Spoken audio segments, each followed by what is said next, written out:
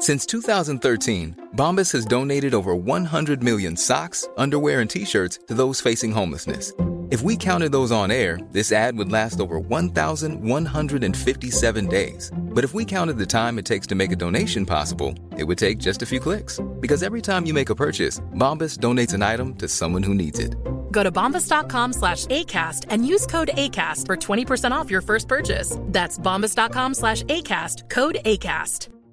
When you're ready to pop the question, the last thing you want to do is second-guess the ring.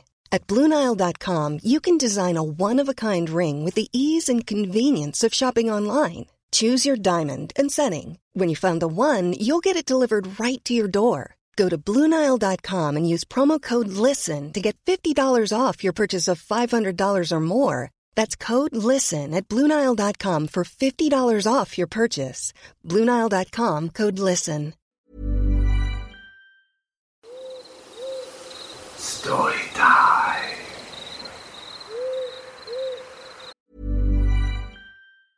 Mother's Day is around the corner. Find the perfect gift for the mom in your life with a stunning piece of jewelry from Blue Nile. From timeless pearls to dazzling gemstones, Blue Nile has something she'll adore. Need it fast? Most items can ship overnight. Plus, enjoy guaranteed free shipping and returns. Don't miss our special Mother's Day deals. Save big on the season's most beautiful trends. For a limited time, get up to 50% off by going to BlueNile.com. That's BlueNile.com. Planning for your next trip? Elevate your travel style with Quince. Quince has all the jet-setting essentials you'll want for your next getaway, like European linen, premium luggage options, buttery soft Italian leather bags, and so much more. And it's all priced at 50 to 80% less than similar brands. Plus, Quince only works with factories that use safe and ethical manufacturing practices. Pack your bags with high-quality essentials you'll be wearing for vacations to come with Quince. Go to quince.com/trip for free shipping and 365-day returns. If you're looking for plump lips that last, you need to know about Juvederm lip fillers. With Juvederm Volbella XC and Juvederm Ultra XC, your lip look, whether it's subtle or bold, can last up to 1 full year with optimal treatment and no additional maintenance. Find a licensed specialist and see if it's right for you at Juvederm.com today. That's JUVEDERM.com. Add fullness to lips in adults over 21 with Juvederm Volbella XC or Juvederm Ultra XC. Do not use if you have severe allergies or a history of severe allergic reactions, or if you're allergic to lidocaine or the proteins used in Juvederm. Tell your doctor if you have a history of scarring or taking medicines that decrease the body's immune response or that can prolong bleeding. Common side effects include injection site redness, swelling, pain, tenderness, firmness, lumps, bumps, bruising, discoloration, or itching. As with all fillers, there's a rare risk of unintentional injection into a blood vessel, which can cause vision abnormalities, blindness, stroke, temporary scabs, or scarring. For full, important safety information, visit Juvederm.com. Burrow's furniture is built for the way you live. From ensuring easy assembly and disassembly to honoring highly requested new colors for their award-winning seating, they always have their customers in mind. Their modular seating is made out of durable materials to last and grow with you. And with Burrow, you always get fast, free shipping. Get up to 60% off during Burrow's Memorial Day sale at burrow.com/ACAST. That's burrow.com/ACAST. burrow.com/ACAST. I'm Joe, a seasoned hunter and guide who has spent my entire life in the great outdoors of the Pacific Northwest. I've heard many tales of Wendigos, but never saw one myself, until that rainy day in November of 1995. I was camping with a few friends in a remote area near the Oregon-Washington border. We were sitting around the fire, trying to stay warm and dry when we noticed a strange figure standing next to a tree. At first, we thought it was a doe, but as it got closer, we realized it was something else entirely. The creature was about 6.5 feet tall, with giant antlers and muscular shoulders. It looked like a bipedal doe.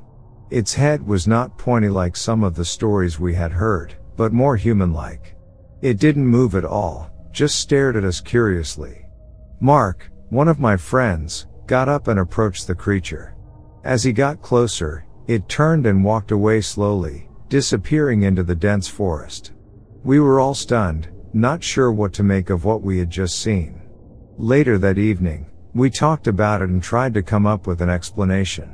We knew that there were stories of Wendigos in the area, but seeing one in person was a different experience entirely. The next day, we heard about a man named Chet who was known to leave food out for the creatures in the area. We decided to pay him a visit and see if he had any insight into what we had seen. Chet was a Native American man who had lived in the area for most of his life. He told us about his encounters with Wendigo and how he believed they were peaceful creatures who just wanted to be left alone. After talking with Chet, we decided to do some investigating of our own. We spent several days in the area, looking for any signs of Wendigo. We didn't find anything conclusive, but we did hear strange noises and saw footprints that could have belonged to the creature we saw. To this day, I'm still not sure what we saw that day in November.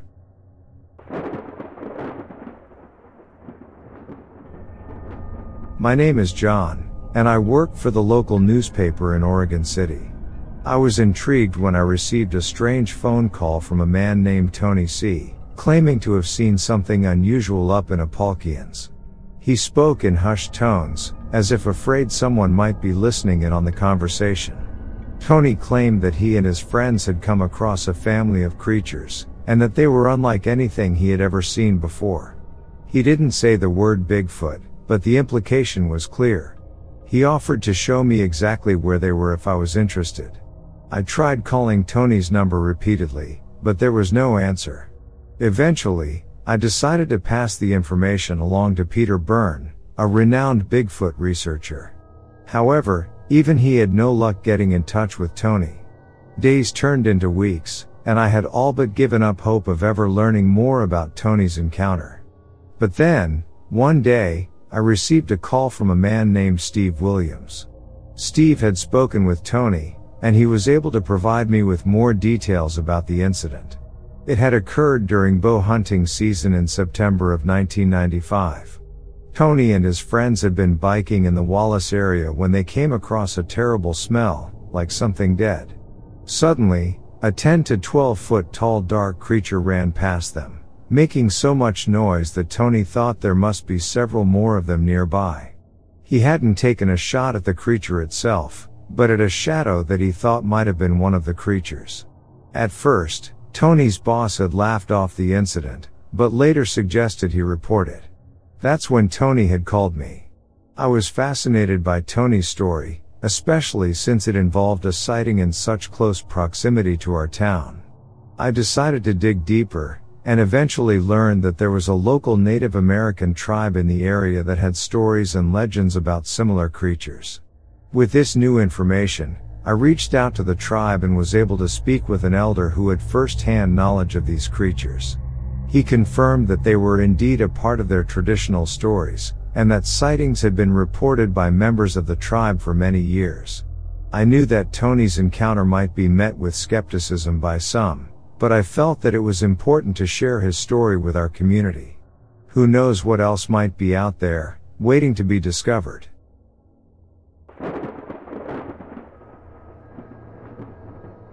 When I was younger, I worked as a ranger in Georgia Park.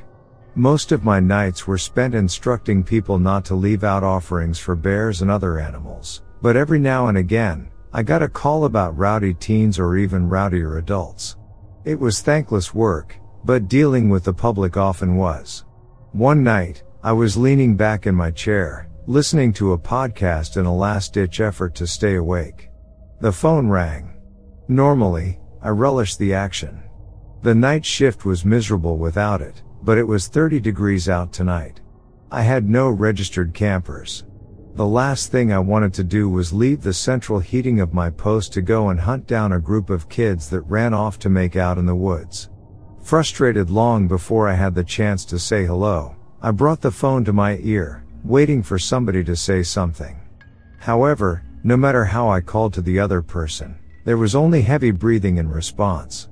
Nothing like a good old-fashioned prank call to make the hate of youth just a bit more than I already did. I hung up, resuming my podcast content to doze off until morning. The prank caller had other plans. They called 4 times, only ever breathing heavier into the receiver. By the 5th call, My patience was now at its end. I answered with a sharp what? Only to have it steamrolled by crying and begging, a muddled voice and very indecipherable. I don't remember how long I spent trying to calm her down before she finally choked something out. By the river, please help. The line went dead because why wouldn't it have, and then nobody else called. All efforts to call her back were met with the telltale ring of a busy phone line. But by the river was too vague. The river stretched through most of the park. It would take hours to comb the area on my own. But when I realized it was my line that was cut, I had no other choice. I grabbed my shotgun off the wall, hoping almost desperately that it was a bear taking a break from hibernation to hassle a woman for her peanut butter sandwich and not another psychopath. Hello? Is anybody out there? I stood on the doorstep with my ear to the wind, hoping to get some kind of clue for what direction to head off into. I was met with silence. I heaved a sigh of defeat and chose a direction at random. When I found her, I swore I'd give her a good old piece of my mind. And not only was it freezing, but the trails were pretty clear about getting near the river. They were endless deadly combinations lurking within their depths, and some said the dagger did not solely lie beneath the water. Some said that the gray woman walked along the banks crying out for help in an effort to lead compassionate bystanders into the water, a story I didn't necessarily believe. It was entertaining, nevertheless. The stories my coworkers came up with never ceased to tickle me. I was about 30 minutes away from the ranger station when I stepped on something squelching beneath my boots. It was hard to make out in the darkness, but as I knelt down before the mass, I realized exactly what I was dealing with. Someone's wet clothes sat in a heap, discarded in a hurry in an effort to warm up after falling in. And the ice was rarely thick enough to bounce an acorn off, let alone pretend to be capable of holding a human's weight. So I can only wonder how anybody could have gotten so soaked. Even if they'd slid down the bank, there was no way they'd been submerged the way these garments suggested that they had been. I'd been about to start searching for blood trails when a voice came from the other trees. It was nothing more than a hiss, but it sent my heart into overdrive. Either way, my first instinct was to haul it back where I came from, to leave the whispers behind once and for all. But the shotgun in my hand was more than capable of turning a human into Swiss cheese, so I pushed forward. I called into the trees, demanding that the person hiding amongst the leafless branches come out with their hands up. When nothing happened, I called again, this time warning them that I'd shoot if they did not say something. Stop screaming, she'll hear. The voice from the trees didn't seem to understand the concept of packing heat. I could only wonder if she was in the throes of a psychotic break, and there was nothing else out there after all. Yet she was huddled amongst the vegetation, whimpering about some mysterious she. I was moments from threatening her with the cops when I heard the same voice from over the phone. It was just as hysterical as it had been, just as watery and hard to understand as it had been over the phone. If not for the icy hand on my wrist, I'd have followed the voice of the person I'd originally gone searching for. It was my job to help those in need on the trail, and I had no reason to hesitate.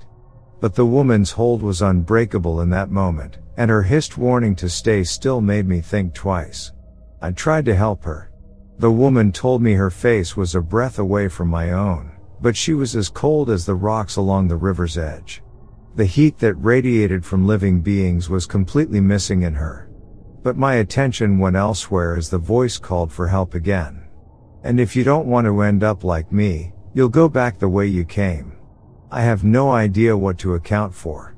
I can only assume this was the poltergeist of a woman who had passed.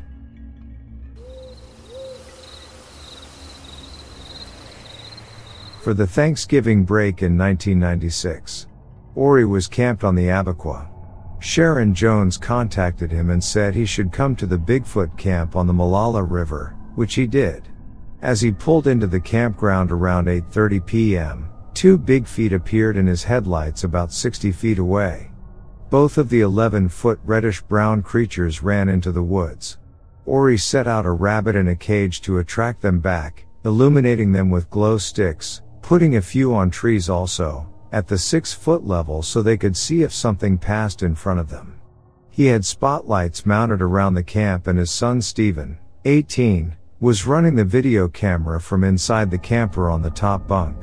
All of a sudden a head walked past under the window, and Stephen came flying away, almost bumping heads with the creature as it passed by. The head was hairy, but he could see the face. He screamed it was right outside, a face the size of a garbage can lid. They could see a hand cover the rabbit cage, and they turned on the lights and the camcorder just as something passed for a brief instant in front of the camera so close that all they recorded was a blur. It was 9 p.m. and the thing appeared 9-10 feet tall from the upper bunk. There was nothing else that night. Friends Mark and Chance camped nearby didn't see anything. The next morning was cloudy and drizzly. Mark and Chance left and Stephen and Ori played cards until Mark returned, but left again at dark. There was a strong smell of something dead, skunk-like and musty, in the air. Then they heard a weird sound of something running that was gassy, farts, making a blop blop blop noise, but they couldn't see anything out the window.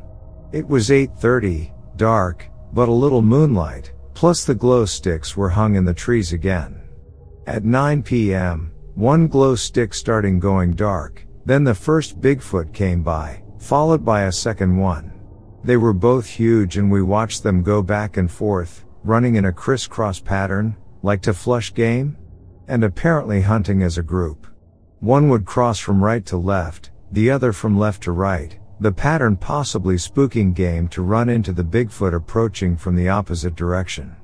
They hung around camp for 20 minutes, stopping at the rabbit, but turning and going back into the woods rapidly, never staying in one place long enough to switch the lights or camera on. They were incredibly fast.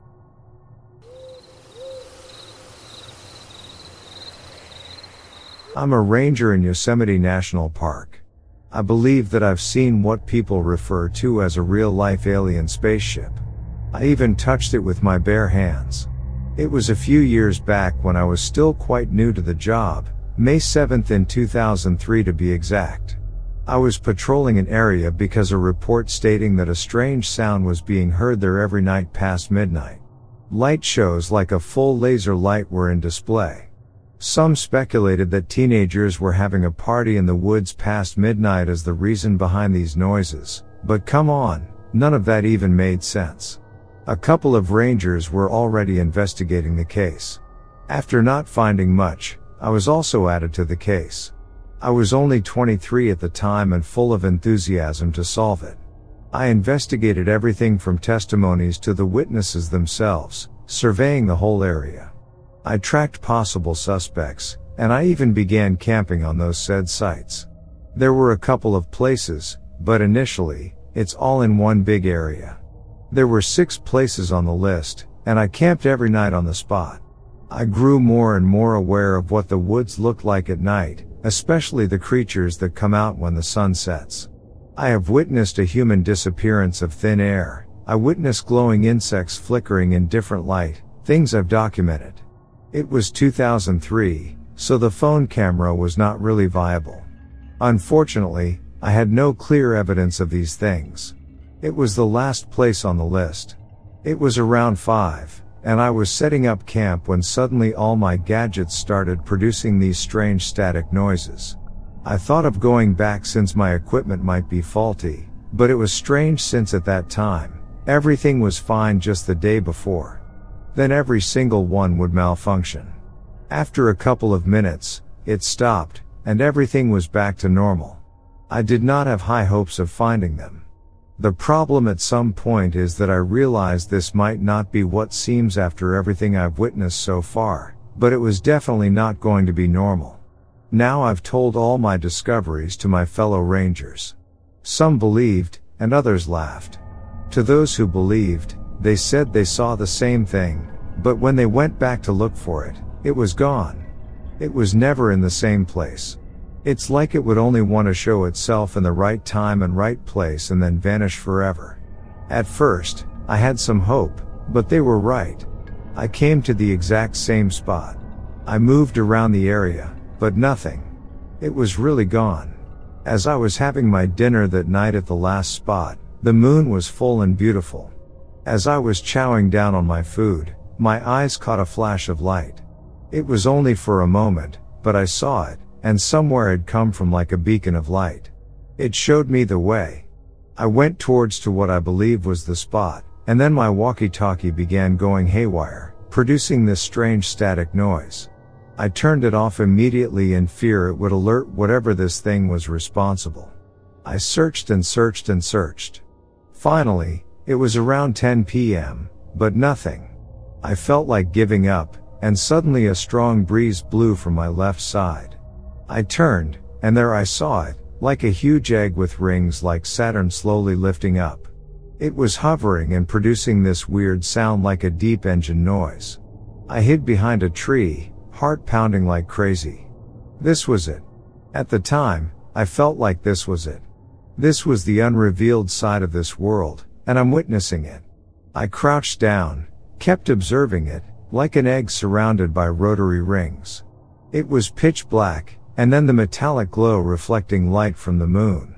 I might not have any clues as to what I'm seeing, but I know for certain it was nothing made from Earth. I was captivated, and then suddenly, its outer shell cracked. Even the rings on those cracked were lights, neon blue or close to that color. Out of nowhere, 4 metallic pipes extended from this thing. It acted as a stand, supporting this large ship. I crouched in that spot, not daring to move for what felt like an hour, and there was nothing else that changed after the stand came out of it. It's like it froze in place, still, and I didn't dare to move. I kept looking at it with haggard breath. I felt a couple more hours pass when something happened. The cracks on the surface closed up, and it went back to how it used to be. Then nothing more happened for a while. It slowly stood up, and I tried my best to sneak up to it, a turtle's pace. I made sure to avoid making as much noise as possible. Just a couple more meters, and I would be up close and personal to it. I was now on all fours, crawling like a dog just to get close to it. I lifted my hand and managed to touch it. It was like how I imagined it, smooth with a metallic texture. I was about to caress it when a high-pitched noise sounded. It felt like my eardrums would break. I clutched my ears with my hands, and the next thing I know, I wake up in a hospital bed. I was found unconscious by a ranger, taken to the hospital after not being responsive. They walked among us, I know it. I've seen it. I'm still searching for evidence. I believe that the high-pitched sound was a warning that a human had found them. The ship probably left in a hurry. They have become more aware, hopefully a lot less active too.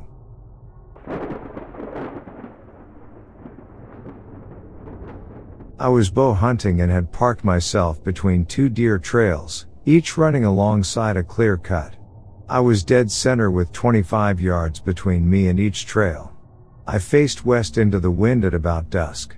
There was usually a lot of deer in the area, but on that evening it seemed very quiet. Just as it became too dark to see my aiming sights, I heard crunching footsteps coming from directly behind me. At the time I thought it might be a buck in rut. The animal seemed to be following my scent directly to where I was hidden in some blackberry bushes. A cover scent had been applied to my clothes and boots using pine needles that were blended with water. My clothes were soaked in the solution and dried, very effective. For deer anyway. This animal walked right up to the clearing behind me. I had plenty of time to turn around to situate myself for a clear shot. I raised my bow and it came into view 25 yards away and stopped. It seemed to know exactly where I was sitting.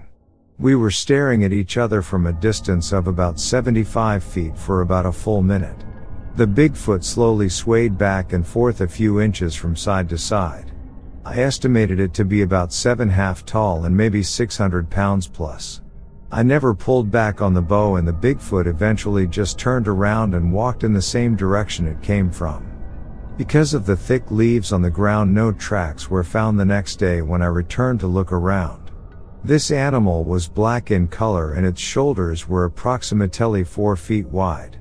Since this incident happened, I've brought up this subject with many people in this area and I am surprised at how many have had, or know someone who has had experiences in this county. If you're ever in the area, look me up and we can take a trip into the Cascades here behind my home.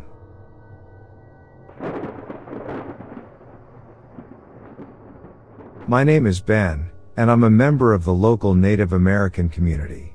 I have always had a fascination with the legends and stories of the creatures that roam the forests of our land, so when I heard about Frank's track records, I knew I had to see them for myself. Frank, who is not a Native American, had stumbled upon tracks in 2 separate locations that he believed belonged to the elusive creature that our people have long known as Sasquatch. He had even managed to cast one of the tracks, which was about 15 inches long and had 3 toes with apparent webbing between them. As I examined the casts, I couldn't help but feel a sense of excitement and wonder.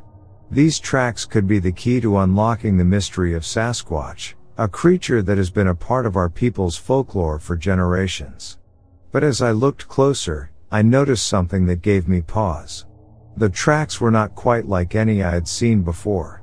They were certainly large, but the shape and arrangement of the toes seemed different from what I had come to expect from Sasquatch tracks. I couldn't help but wonder if there was something else at play here. I decided to do some investigating of my own, reaching out to members of my community who had knowledge of the land and its creatures. Through their help, I was able to track down a local elder who had some insight into the matter. The elder told me that there were stories of a different creature that roamed these lands, one that was said to have webbed feet and a tendency to live near bodies of water.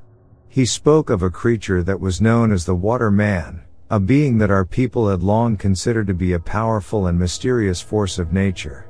As I listened to the elder's words, I couldn't help but wonder if there was a connection between these tracks and the Water Man. It was possible that Frank had stumbled upon evidence of a creature that was not Sasquatch, but something entirely different. I knew that there was still much work to be done to unravel the mystery of these tracks, but I felt a renewed sense of purpose in my investigation. Whether they belonged to Sasquatch or the Waterman, these tracks represented a chance to learn more about the secrets that lay hidden within the forests of our land. And as a member of the Native American community, it was my duty to uncover those secrets and protect the land and its creatures for future generations.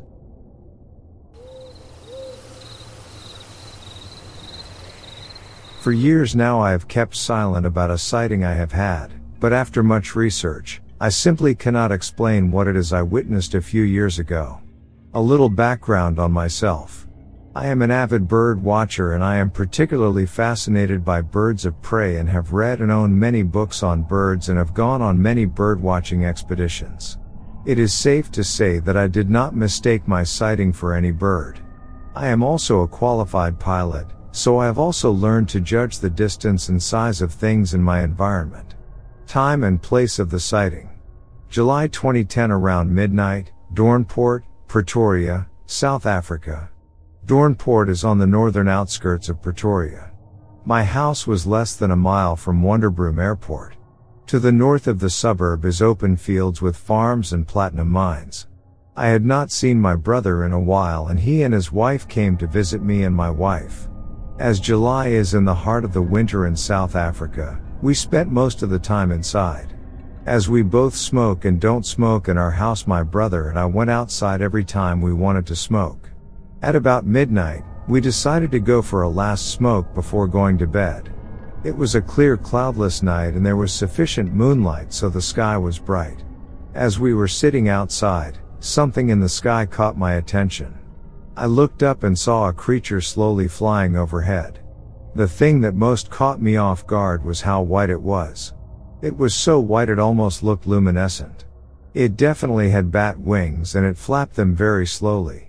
It was about 70 feet above ground level and it had a wingspan of at least 10 feet, but I would say it was between 12 and 14 feet.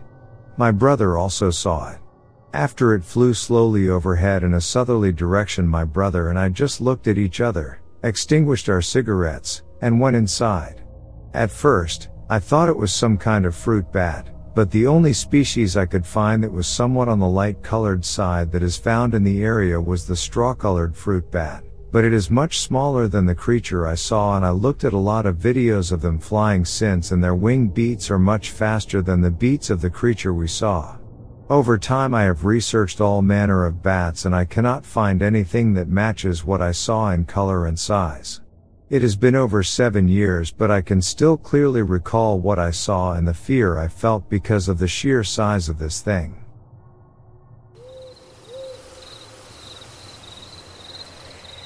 I actually live about 35 minutes from Point Pleasant, West Virginia, in a little town called Ripley.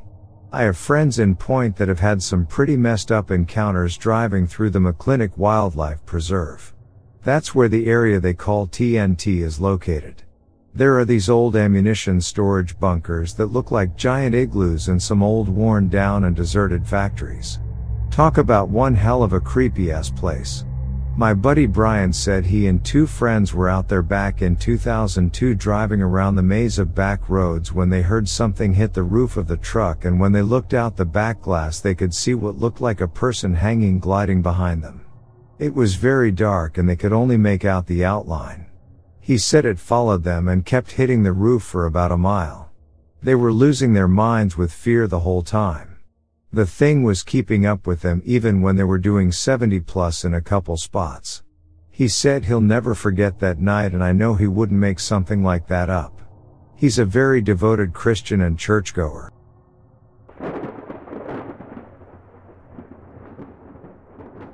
I'll start out by saying that the small town where I grew up, and where all of my family still resides, is in Monroe County, Ohio, maybe 20 minutes or so outside of Wheeling, West Virginia.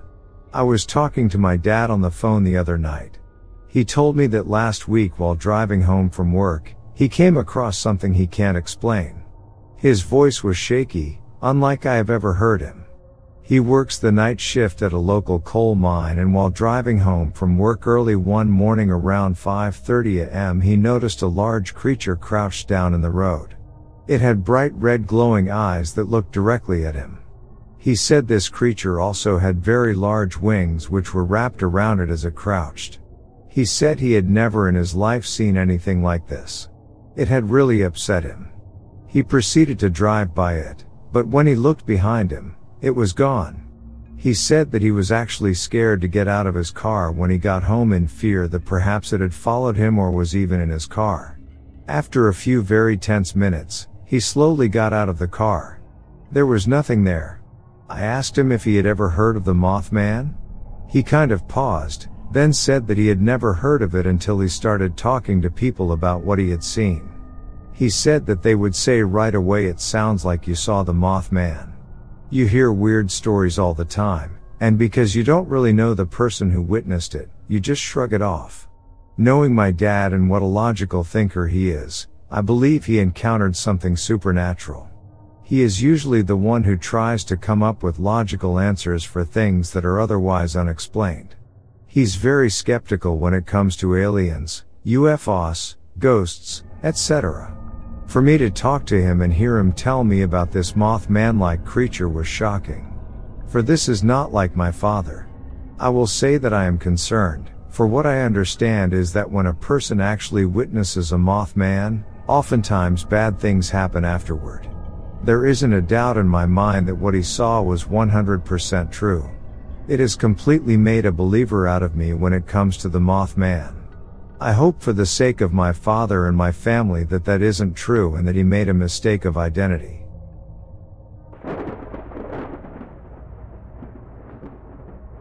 I saw the Mothman as it flew over my school bus, and I think it was winter of 1966. The school bus driver, Odell Wallace, and I were the last ones on the bus, as we had already dropped off all the other kids and were headed toward the end of the school bus route on Big 16 Mile Creek in Mason County. I lived another mile past that. I would walk in the morning to the bus, and home from it in the evening. And it flew over the bus and was no more than 100 feet above us, and we could see that the wingspan of this thing was about the length of the bus. After it flew over, I looked up into the mirror that the driver used to watch the kids as he drove. He was looking back at me and I said, "Did you see that?" He just looked at me and nodded and nothing else was said. I haven't told too many people about this for fear of ridicule and joking bull, but now I'm 65 years old and I don't care what anybody says. I know what I saw was not anything normal. I'm a hunter also, deer hunter, rabbit, squirrel, groundhog, or anything else I can eat that doesn't have antibiotics and human footprints in it, and I've never before seen anything like it, and not since, even though I'm always in the woods. So I know that the dang thing existed, or still exists.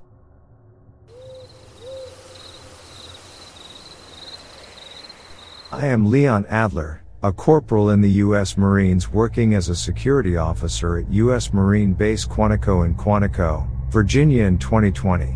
It was just another night on my nightly patrol on the west side of the base. During a break, I went into the woods to check one of the game cameras I had set up to look for trespassers and poachers. As I made my way to the creek where the camera was, just a few feet into the woods off the road, I noticed that the woods seemed to go silent. I found it deeply unnerving. When I finally reached the creek and started checking the card on my laptop, sitting by a tree, I began to make out the sound of bipedal footsteps coming through the forest. At first, I assumed it was a person. As I scanned in the direction of the steps, I suddenly saw a white-tailed deer step out of the foliage. It was a really nice looking buck with at least 8 points and appeared to weigh about 180 pounds. What really threw me off was how it went from sounding like a human to seeing a deer. There was a large oak tree adjacent to the clearing, and I watched as the deer slowly walked over to the tree and stood in front of it. It then exploded into a furious rage, smashing its face into the tree violently. I could hear the animal's bones cracking and its grunting as it repeatedly smashed its skull into the tree in a wild rage. It was unbearable to watch. I suspected that the deer might have been suffering from a chronic wasting disease, a fatal neurological illness affecting deer and other animals. But then something even stranger happened. Most animals' retinas reflect back at you, but I saw no reflection of the retinas, which... Hey, it's Danny Pellegrino from Everything Iconic. Ready to upgrade your style game without blowing your budget? Check out Quince. They've got all the good stuff, shirts and polos, activewear, and fine leather goods, all at 50 to 80% less than other high-end brands. And the best part? They're all about safe, ethical, and responsible manufacturing. Get that luxury vibe without the luxury price tag. Hit up quince.com/upgrade for free shipping and 365-day returns on your next order. That's quince.com/upgrade.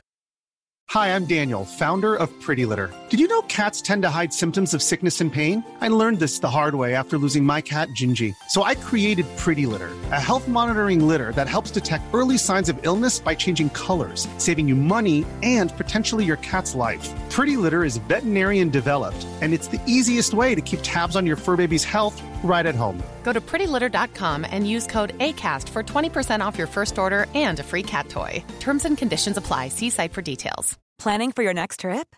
Elevate your travel style with Quince. Quince has all the jet-setting essentials you'll want for your next getaway, like European linen, premium luggage options, buttery soft Italian leather bags, and so much more. And is all priced at 50 to 80% less than similar brands. Plus, Quince only works with factories that use safe and ethical manufacturing practices. Pack your bags with high-quality essentials you'll be wearing for vacations to come with Quince. Go to quince.com/pack for free shipping and 365-day returns. Which was just weird. As the buck finished smashing its face, it took a step back and stood up on its hind legs. That's when, in the clearest voice I have ever heard in my entire life, it said, "I know you're there." I was freaked out and scared. How could it say anything when it doesn't have a working jaw, much less a voice box? I felt like I was frozen in time, unable to react. I tried to rationalize what I was seeing, but every explanation I came up with didn't make sense. The only thing I could come up with was that it was a skinwalker. Looking at it, it felt like something that's been there way before we have and will be there way after we're gone. The voice was similar to the deep ancestral voices of old Native Americans. It felt like I had been watching it for hours, but it was probably just 5 to 10 seconds. The buck dropped back down on all fours and walked back into the brush. I dropped my laptop and quickly ran back to my vehicle and left. A month later, I returned to the spot to grab my laptop and the camera. The laptop wasn't covered in leaves and grungy like I expected it to be. It was like I had just left it there 20 minutes ago. I checked the tree where the buck had been smashing its face into and found splinters of bone and antler. It made my stomach drop, but it was also nice to know that I wasn't insane. Whether it was supernatural or not, I didn't want to be around it.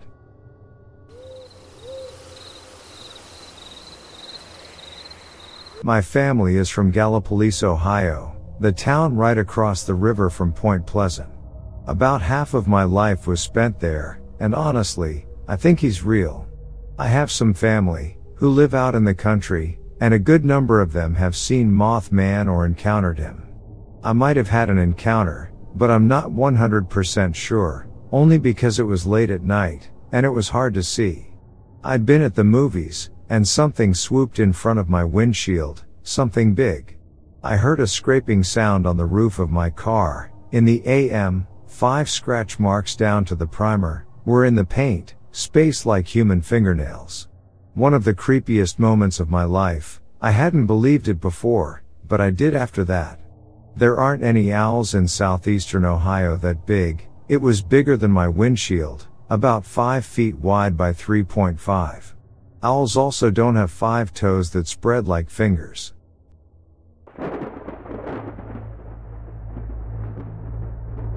My name is Judy Cook, and my husband Mick and I have been dealing with a strange occurrence on our remote central Queensland property.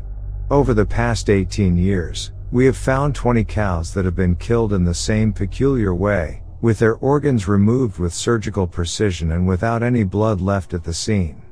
The most recent incident occurred just 6 months ago when we discovered a cow's carcass with its udder, cheek, and tongue cleanly removed. Once again, there was no blood or evidence of movement at the site. We can't explain how this is happening, but we have come to the conclusion that it might be aliens. How is it happening? It must have something that lifts it up and puts it down and doesn't leave any marks, I told the Daily Mercury. Aliens are the only explanation I have got. Initially, we never believed in the supernatural. However, after seeing strange lights in the sky around our property, we have started to think that something not human might be responsible. One night there was a light in the distance, very bright, we couldn't tell how close it was, my husband, Mick, said. It looked like it was just on the boundary of the property where I had found a mob of cattle out that way the next day who looked terrorized, and they started running as soon as I got close to them, which was very strange. We run 1,100 cattle on a 14,600 hectare property west of Yungala, about 80 kilometers west of Mackay, and we are not isolated. Despite this, we are still grappling with the bizarre occurrences on our land.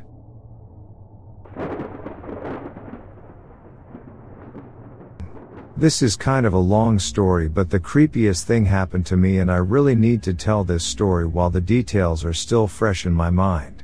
Although I'm pretty certain I'll never forget it, for some reason I feel like this is important and I need to share.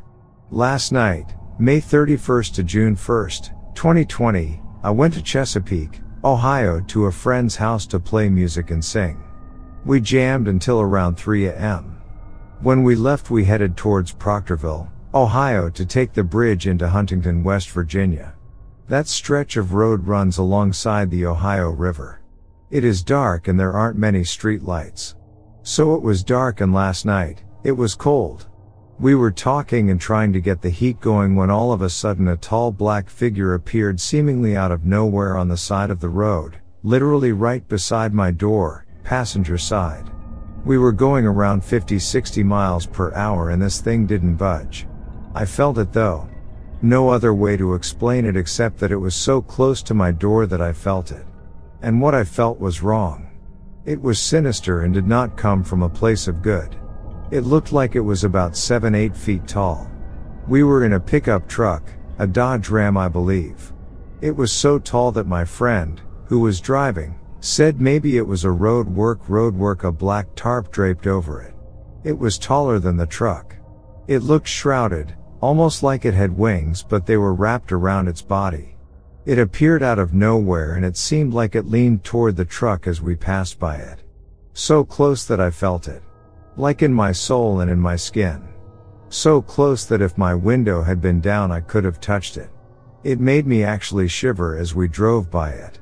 I am an empath, and I'm telling you, this thing sent me everything it had, and it had nothing but darkness to send. I've never felt anything that creepy before. Like to the core. We were both shaken by it. I still am. My friend wanted to turn around and go back to see what it was. I did not. Fast forward a little bit. We get to the bridge and of course, it's closed. So we end up having to turn around and go back towards Chesapeake. Which meant we had to go back through that same stretch of road again. And right as we are getting ready to pass another car, that thing comes out from behind the car and looked like it was floating or gliding across the road. And it crouched down almost like it was getting ready to pounce or take off. It was then I could see the top of its head, which was shiny and black. My friend said maybe it was a person on a skateboard because of the way it was gliding or floating in the middle of the road. They then proceeded to say that was some Jeepers Creepers. All I know is this. It was not a 7 feet person dressed in all black at 3 in the morning. This was not human. It was evil, and I hope I never experience it again. Has anyone else seen this figure? If so, please let me know. I need to discuss what happened. Stay safe, friends.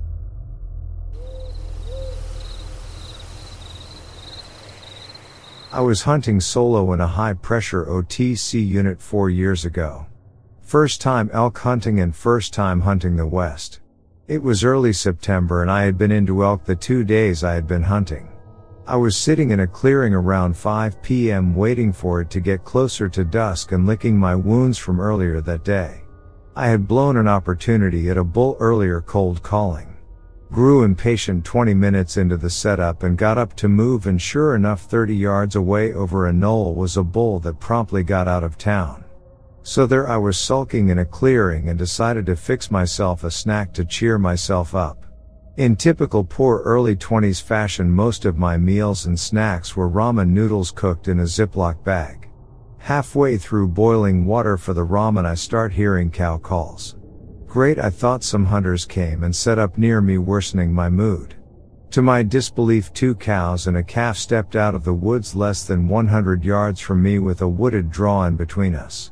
I quickly shut off the stove and figured I could head down that draw and come out close enough to get a shot at one of them. I started sneaking down the draw, and about halfway there decided to stop and throw a few cow calls their way and see if I could get them to come up to me.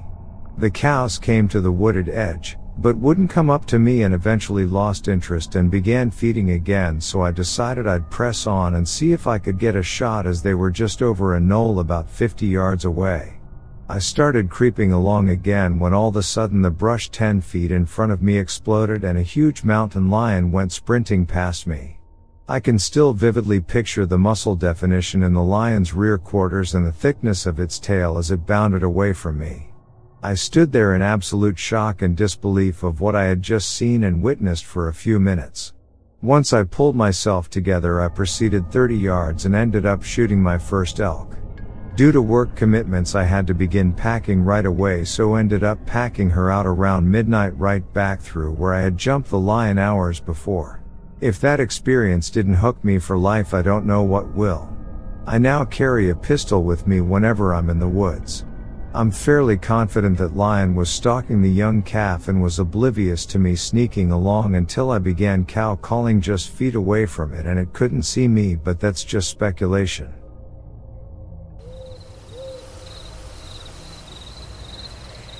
It was Monday night morning after I got off of work. Slight backstory, husband and I got those walkie-talkies that are long range and can sometimes pick up other frequencies. For our young son to take one with him when he goes outside to play or over to a friend's house. So we can check in and keep tabs, etc. He is old enough to play outside or at one of our nearby neighbors' houses without us there. But not old enough for his own phone. I worked nights in an office and got home just before 3 a.m. Went into the kitchen to grab myself a glass of water and suddenly heard one of the walkie-talkies go off and a deep, raspy, just above a whisper male voice say hello. Nearly dropped the water. I turned off the damn walkie-talkie and then thought to myself that obviously my husband was messing with me with the other walkie-talkie from the bedroom. I went into the room and asked him, "Are you messing with me?" And as he rolls over and starts to say no from our bed, the other walkie-talkie goes off, across the room from where he is and on the desk right next to where I'm standing. The same damn creepy deep raspy hello? I turned that one off, made sure all of the doors and windows were locked, and buried myself under a million blankets.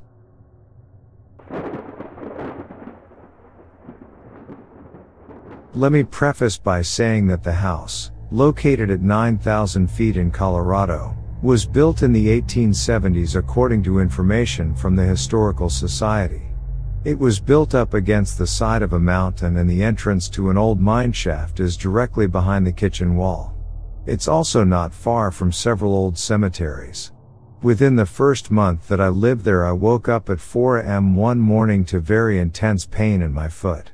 There was a little bit of light that came into the room from one of the street lamps outside, so it wasn't completely pitch black. As I opened my eyes to look down toward my foot, I saw the silhouette of a very short man at the end of the bed by my feet.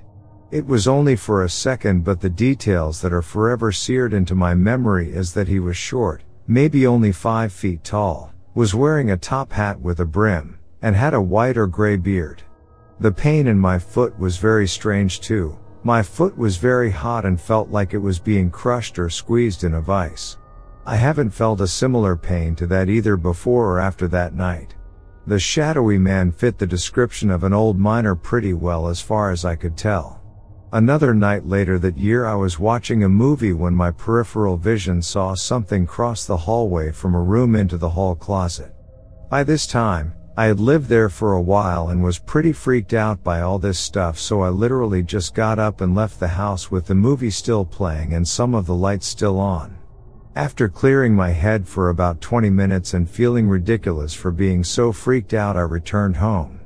When I went back inside, I got even more freaked out because the TV had been turned off and the kitchen lights had been messed with. The kitchen lights were track lights and were all now pointed toward the back wall of the kitchen where the mine shaft entrance was.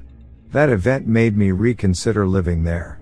Several times I could just feel something there and the hair on my scalp would just tingle. That's a bad feeling if you've never had it. Most of the weird stuff that happened was in the first year or so that I lived there, and I got used to it eventually. I also got a dog and that helped a lot. The last several years I lived there were uneventful. I kinda want to contact the new owners and ask them what they've experienced.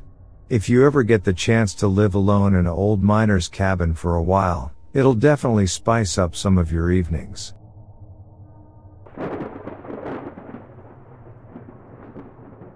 When I was about 7 or 8, we moved in with my mom's boyfriend and his daughter. His daughter, let's call her Dee Dee, age 3, was very sick as a baby and was in and out of the hospital a lot.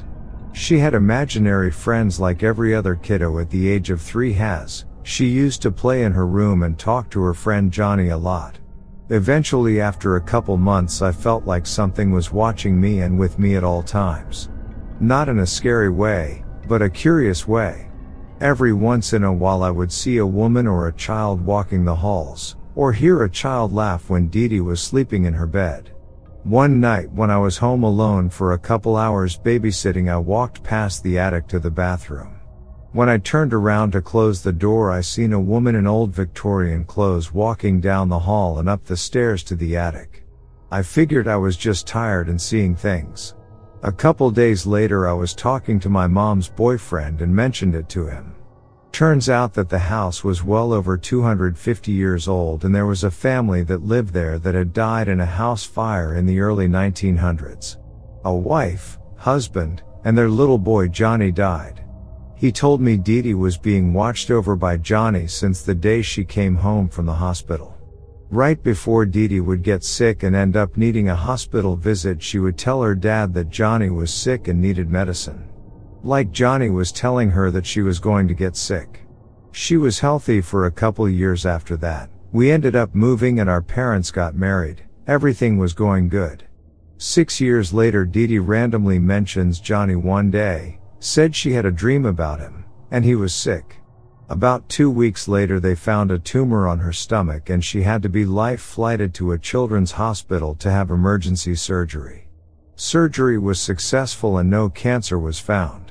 She said she felt like she was missing something after she recovered but didn't really know what. It's been 10 years and she hasn't been sick. Not even a little cold. We don't talk about this anymore, in case we jinx her or something.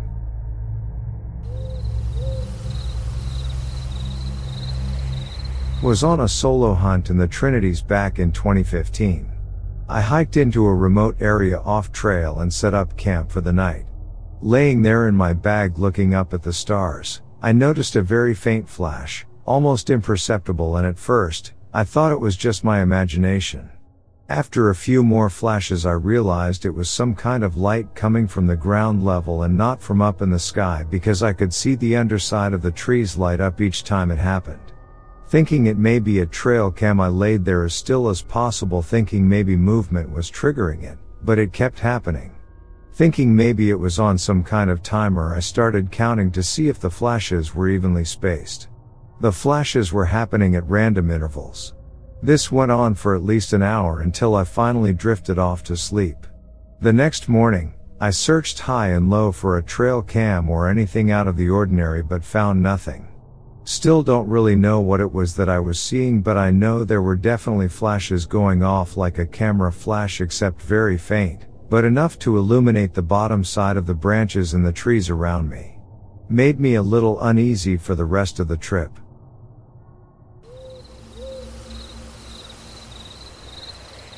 I was playing with my Play-Doh with my sister, and we were having a good time.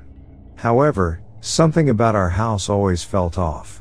Apparently, all 6 couples who had lived here previously were divorced, and the same had happened to my mom and dad. But we tried not to think about it too much and focused on our Play-Doh. Suddenly, my sister asked me to go downstairs and get a butter knife. I hesitated for a moment, but then made my way down the stairs. As I looked towards the kitchen, I saw a big looming black shadow. I was frozen with fear and let out a scream before running back upstairs to my sister.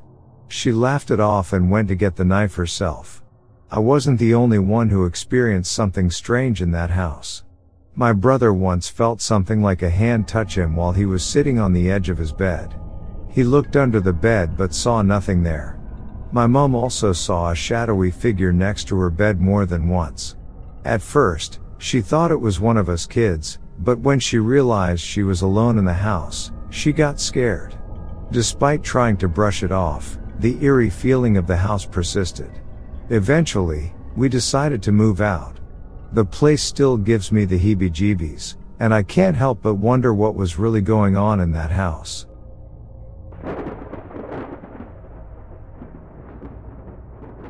Hunting a day after a snowfall, I stayed out until well after sunset. Took what looks like an old logging skid that cuts across a hillside like a trail but sunk in enough that it's like a ditch you could drive through. The sides are icy and sparkling in my flashlight and my steps are super crunchy. That's it for that night, but I go back to the same spot the next day.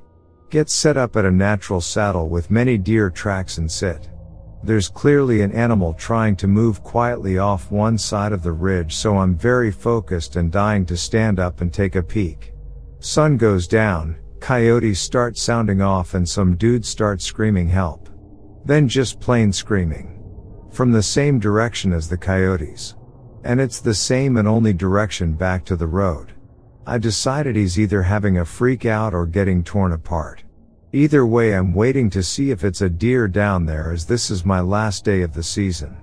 Eventuality shooting light is over and I decide I don't want to stumble into anything weird like an ambush or crime in progress. Archery season, so stupid no gun rule. So I sit there for another hour to wait it out and maybe kill a coyote. Eventually I'm frozen and dying to pee, so I quit, and after about an hour in the dark I strike that same tunnel-like path. The instant I reach it, I can see in my flashlight that there's mountain lion tracks converging from the opposite direction and going right on top of my prints from yesterday. Mother effer. I can't say he was trailing me the day before, but they look the same exact age. Hair standing up big time. Okay, maybe I almost died yesterday, but I'm definitely fighting a giant cat tonight. Worst thing was the dead still air and my feet making so much noise, that deep bass crunch. Giant full moon light shining on the snow, world become black and white. Very surreal. Story actually ends uneventfully, but strangely there was no sign of anyone else by the road.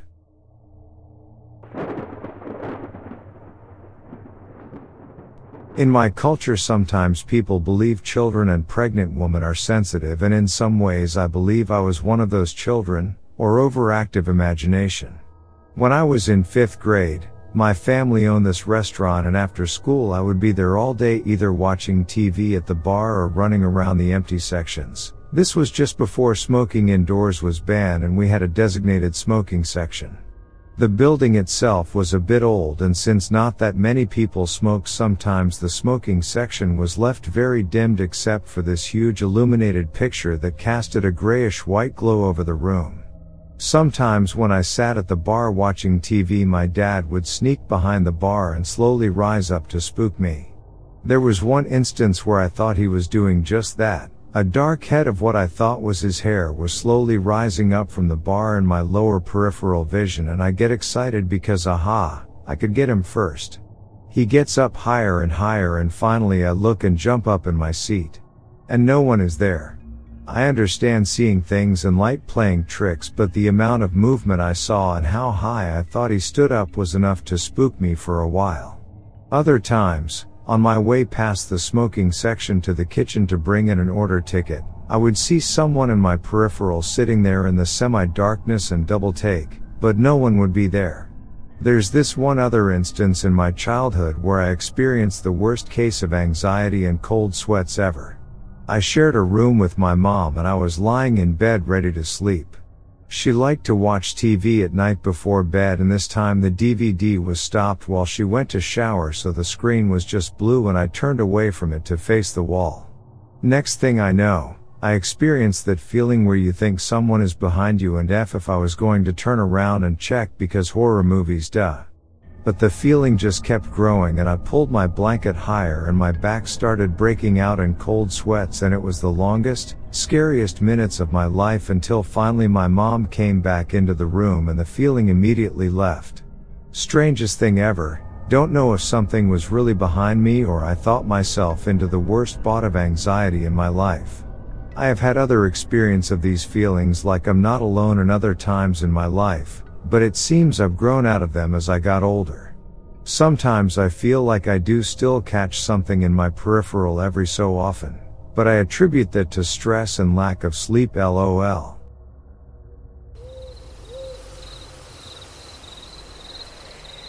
My buddy was bear hunting a few years back, North Cascades along the Canadian border. They end up dropping into a valley 500 feet down and are getting into where the alpine meadows roll into the tree line. Probably only a half-mile off trail, but nobody but a hunter would drop in down there in search of something. And not every hunter would do that. Most just glass from the trail.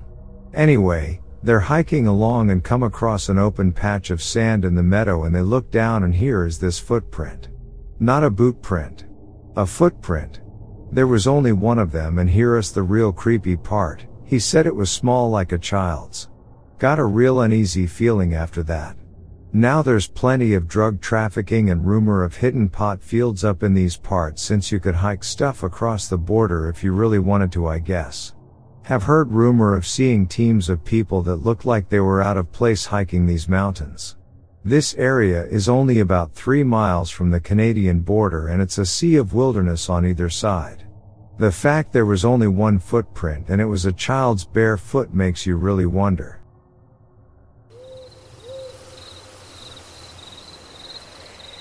Okay, so a friend of mine was telling me about glitches in reality on the way to the grocery store.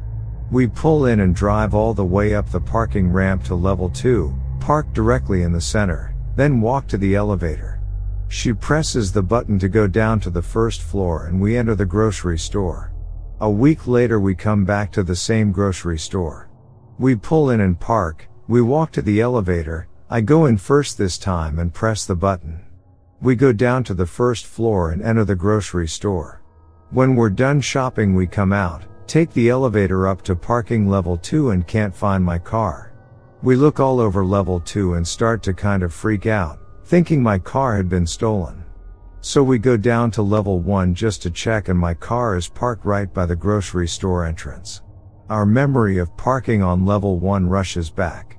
We both clearly remember getting on the elevator on level 2. I'm the one who pressed the button this time, not her, but there was no possible way that could have happened if we had parked on level 1.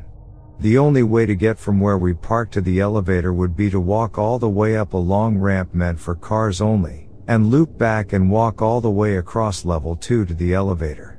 That didn't happen. It was the most surreal thing I have ever experienced and can only describe it as a glitch in reality. When I saw my car on level 1 after freaking out and not being able to find it, I clearly remembered parking there.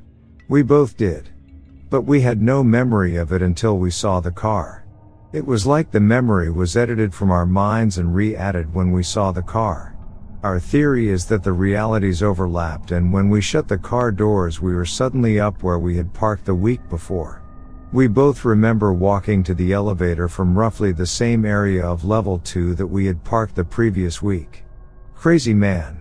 I am not a super spiritual person, but it definitely made me realize that reality is not what we think it is.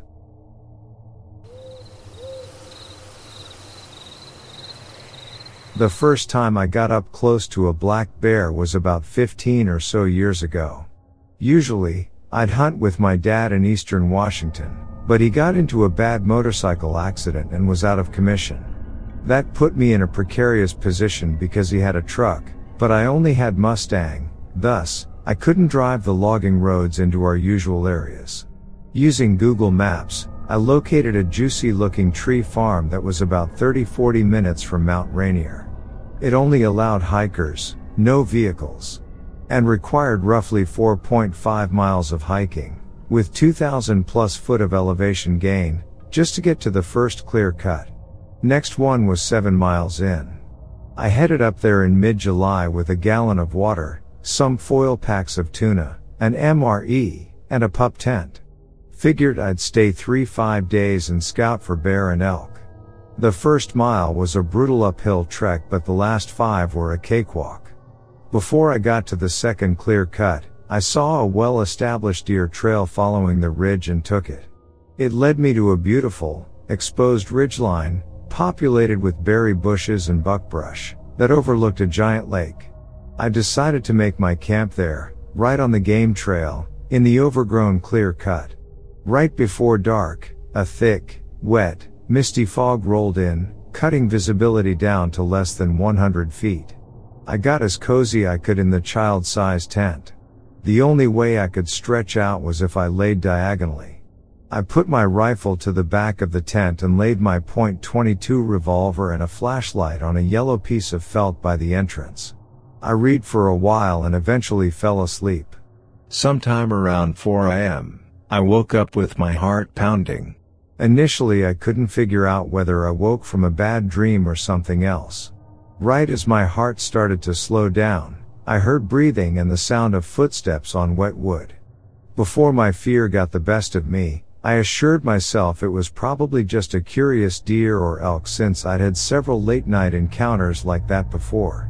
I grabbed my flashlight and revolver, unzipped the tent, and stood up looking around. Much to my dismay, the misty fog had gotten worse and visibility was less than 30 feet with a flashlight. I was about to sit back down in the tent when my light picked up 2 yellow eyes roughly 60-80 feet to the left of me. The eyes bobbed down and then back up again, which reminded me of how deer behave when they're curious about something. I breathed a sigh of relief and said in a low voice, "Piss off, deer." That's when the animal started walking towards me. The second I realized it was moving towards me, I knew it wasn't a deer. The eyes were only 18-24 feet off the ground and it was walking directly at me with no hesitation whatsoever. I yelled, "Stop it and F off." The animal paused, giving me a moment to consider whether I should shoot the .22 at it. I reasoned that it was most likely a bear and that I didn't want to risk only wounding it and pissing it off. I decided to duck into the tent and grab my .36. When I tried to pull it out, the rifle got caught in the tent poles and fabric. Like I said before, it was a pup tent designed for children. I was using it because it was super lightweight. When the rifle got snagged, I looked out and saw that the eyes were bouncing and could hear that the animal was moving towards me again at a pace similar to a human jogging. I jumped back up and screamed at it, which brought it to a halt about 30 to 40 feet away. Still scared of wasting the 6 rounds of .22 ammo, I grabbed a chunk of wet wood at my feet and lobbed it at the animal. The wood landed a few feet to its left, but it didn't react. I grabbed another chunk and lobbed it, this time striking the animal somewhere on its back. It ran about 50 feet to my right and disappeared. I kept scanning for a minute or so and then reached into the tent for my rifle again. Immediately I heard footsteps again, shot up onto my feet, just in time to see a juvenile black bear galloping towards me at about 30 feet. I screamed at it, pointed the revolver, and was about to shoot when it finally veered away and kept on running till it disappeared into the woods. I stood where I was, scanning around with the flashlight, until the sun came up. Once it was fully light, I looked for tracks and found a couple paw prints and a fresh pile of scat. Both signs confirmed it was a juvenile in the 100-150 pound range. I loitered around till noon, trying to talk myself into continuing my trip, but my nerves were fried. I ended up hiking back out.